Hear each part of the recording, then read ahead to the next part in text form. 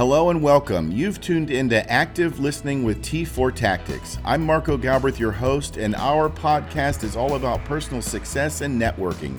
We'll discuss small business tips, health and wellness issues, personal safety tips, financial gain, and a variety of other topics from professionals in the field. And once in a while, we'll throw in our area of expertise, firearm safety and active shooter response for businesses, churches, and schools. So sit back, relax, listen and learn. Active Listening with T4 Tactics.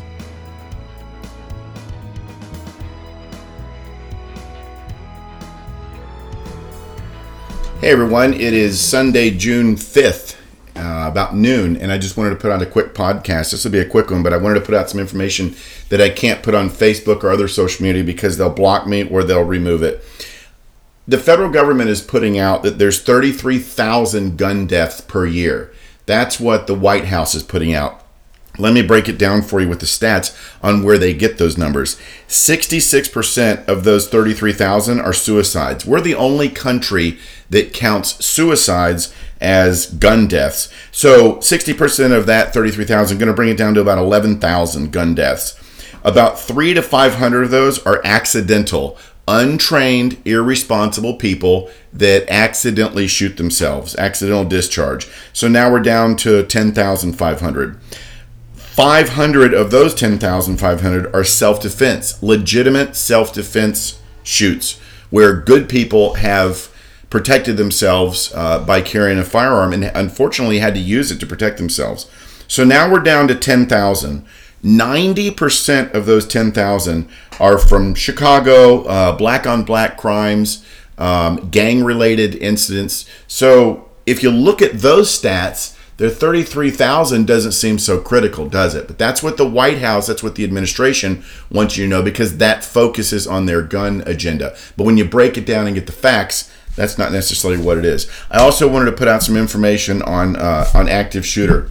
You have to remember, so I was a cop in Florida, Daytona Beach. I was born and raised in Daytona Beach my whole life. And every time we would have a tornado, which was quite often, or we would have a hurricane, it completely annihilates several neighborhoods or the whole entire county or city or a portion of the state. You would have people go out and they'd spend $20 for a magnetic sign and stick it on the side of their truck, and now all of a sudden they're experts. Expert roofers or expert contractors. They're going to come in and fix your house. They know nothing about construction. I'm seeing these type of people pop up now with active shooter response training. You have, some are professional, some are not, but you're having people that, because we're having so many violent active shooter attacks, or violent attacks, I should say, along with active shooter attacks, now everybody's an active shooter trainer. So let me caution you about these overnight roofers or overnight contractors. When there's a storm, they pop up and they're going to rip people off. Or maybe they have good intentions, they're going to rebuild your roof, but they don't know what they're doing. And in a year or two, you could really pay for that, either structural damage or having to redo the roof. So watch out for those active shooter trainers that are popping up. Some are retired FBI, some are retired cops, some are firefighters that are experts in life-saving, but they don't know anything about active shooter. They think they do, but they don't. Be very careful with that. I don't teach, people tell me, well, why don't you teach a stop the bleed class? Why don't you teach CPR? That's not my field of expertise. That's not what I do. I know how to stop the bleed. I know how to do CPR, but that's not my field of expertise, so I stay away from it. Be careful, friends. Now that brings me into what I'm getting ready to say. When we talk about active shooter training, there's a lot of companies out there and there's a lot of people out there that are telling and guiding schools and businesses and churches and other facilities, buy this fancy device to put on the door. You can use this chair, and by placing it on the door up against the doorknob, you can keep the bad guy out. That's fine and dandy. I don't agree with that at all, and here's why.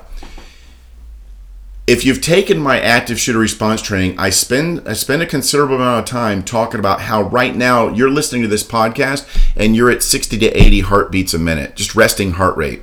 When you hear boom, boom, boom, boom, boom in screams, you're going to have a hyper adrenaline dump and you're going to skyrocket to 185, 190 beats per minute. It's literally going to feel like your heart has jumped up into your throat. You're going to be scared. You're going to freeze. You're going to lose cognitive processing. You're going to lose depth perception. You're going to lose your critical thinking. You're going to have tunnel vision, audio exclusion. You're going to have a sensory overload. It's being somewhere where you have never been before. Trust me, you are not going to remember how to wedge that chair leg into that door to keep that door closed. You're not going to remember how to put this fancy device on the bottom of the door or around the doorknob. But I'll tell you one thing, which you will remember. You'll remember that if that door is already set to lock, all you have to do is slam it. That's it.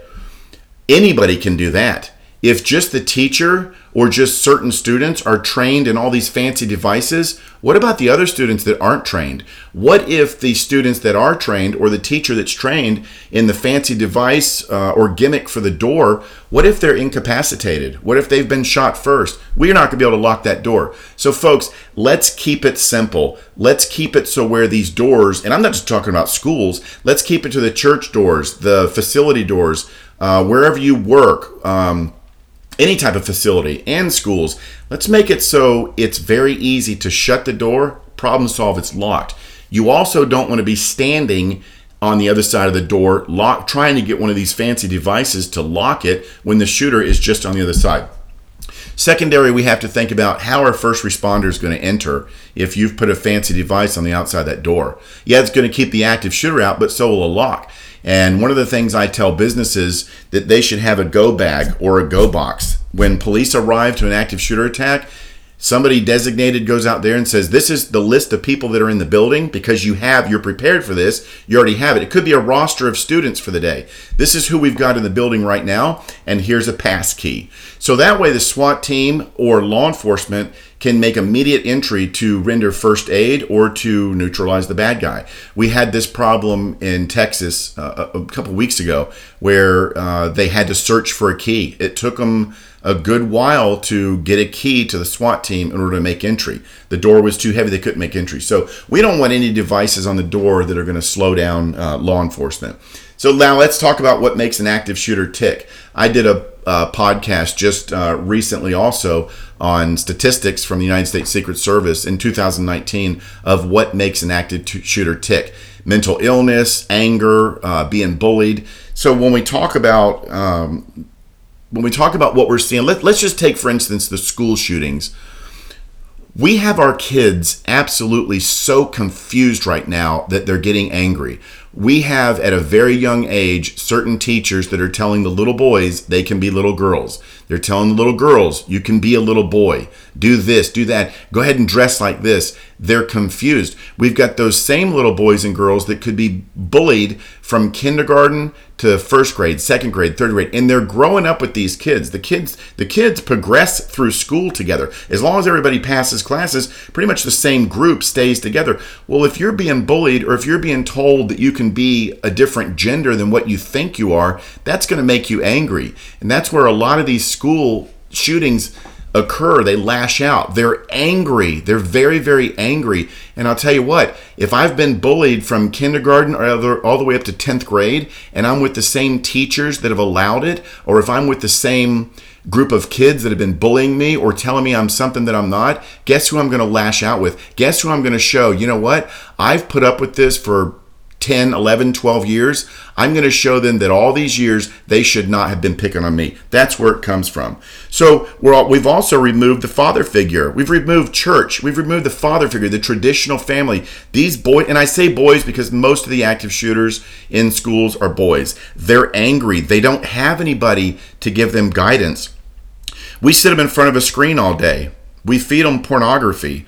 We give them an endless stream of content, violent video games where they are growing up and they don't know the difference between fantasy and reality. We give them no moral foundation, no guidance, no companionship. We give them drugs. We isolate them.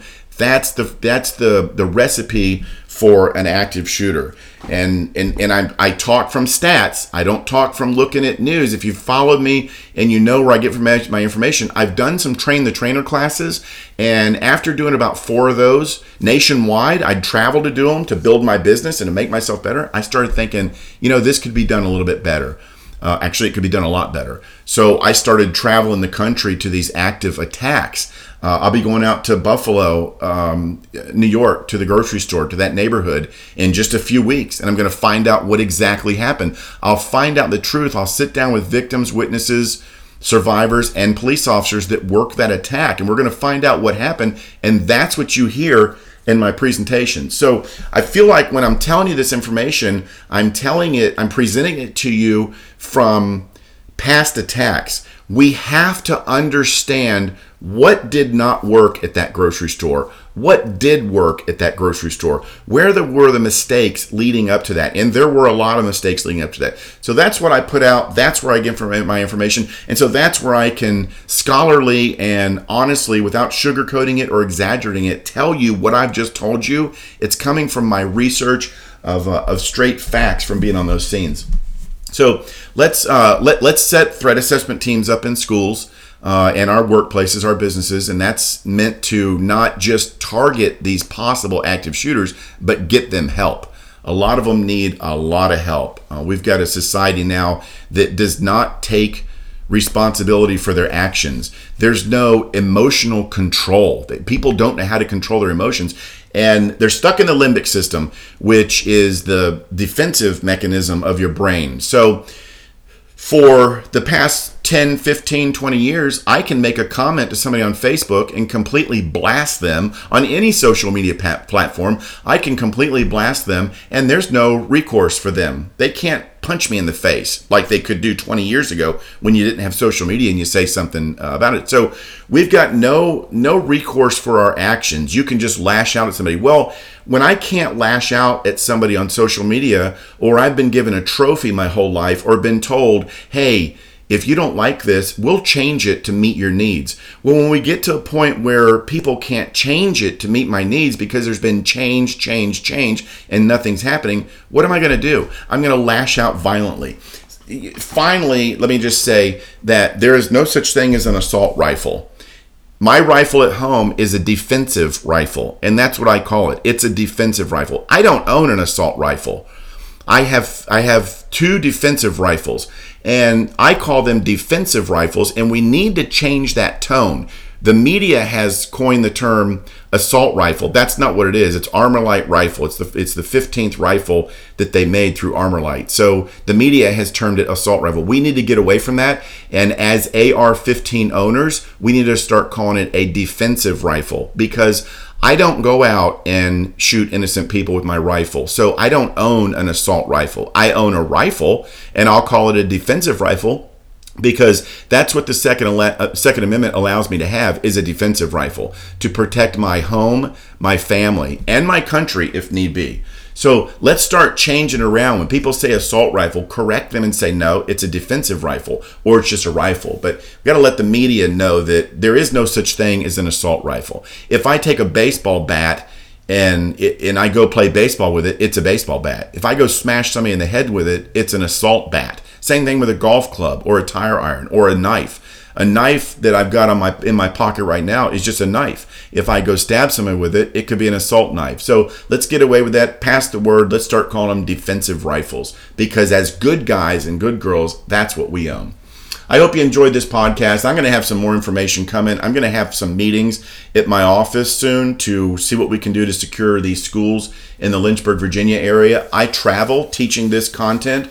If you'd like a consultation on what we can do to secure your facility, train people to recognize these attacks. I also get calls every now and then, and recently I've been having calls that, well, this active shooter in Texas has been through active shooter training. That's why he was so successful. No, wrong. That's where I personally am not a fan of run, hide, fight, or avoid, deny, defend. And in my presentations, I explain why that is. And under that content, if we just teach this is what you do. No, that doesn't work. You have to teach an individual approach. So I'm not going to sit here and say that if you're getting run, hide, fight, or avoid, deny, defend training, I'm not going to say it's completely horrible, but there is so much more. It goes well beyond that. And that's what I've learned and put together from traveling to these attacks and talking to these people, that, you know what? These folks need to know a lot more and have a lot more options than just those three fancy words.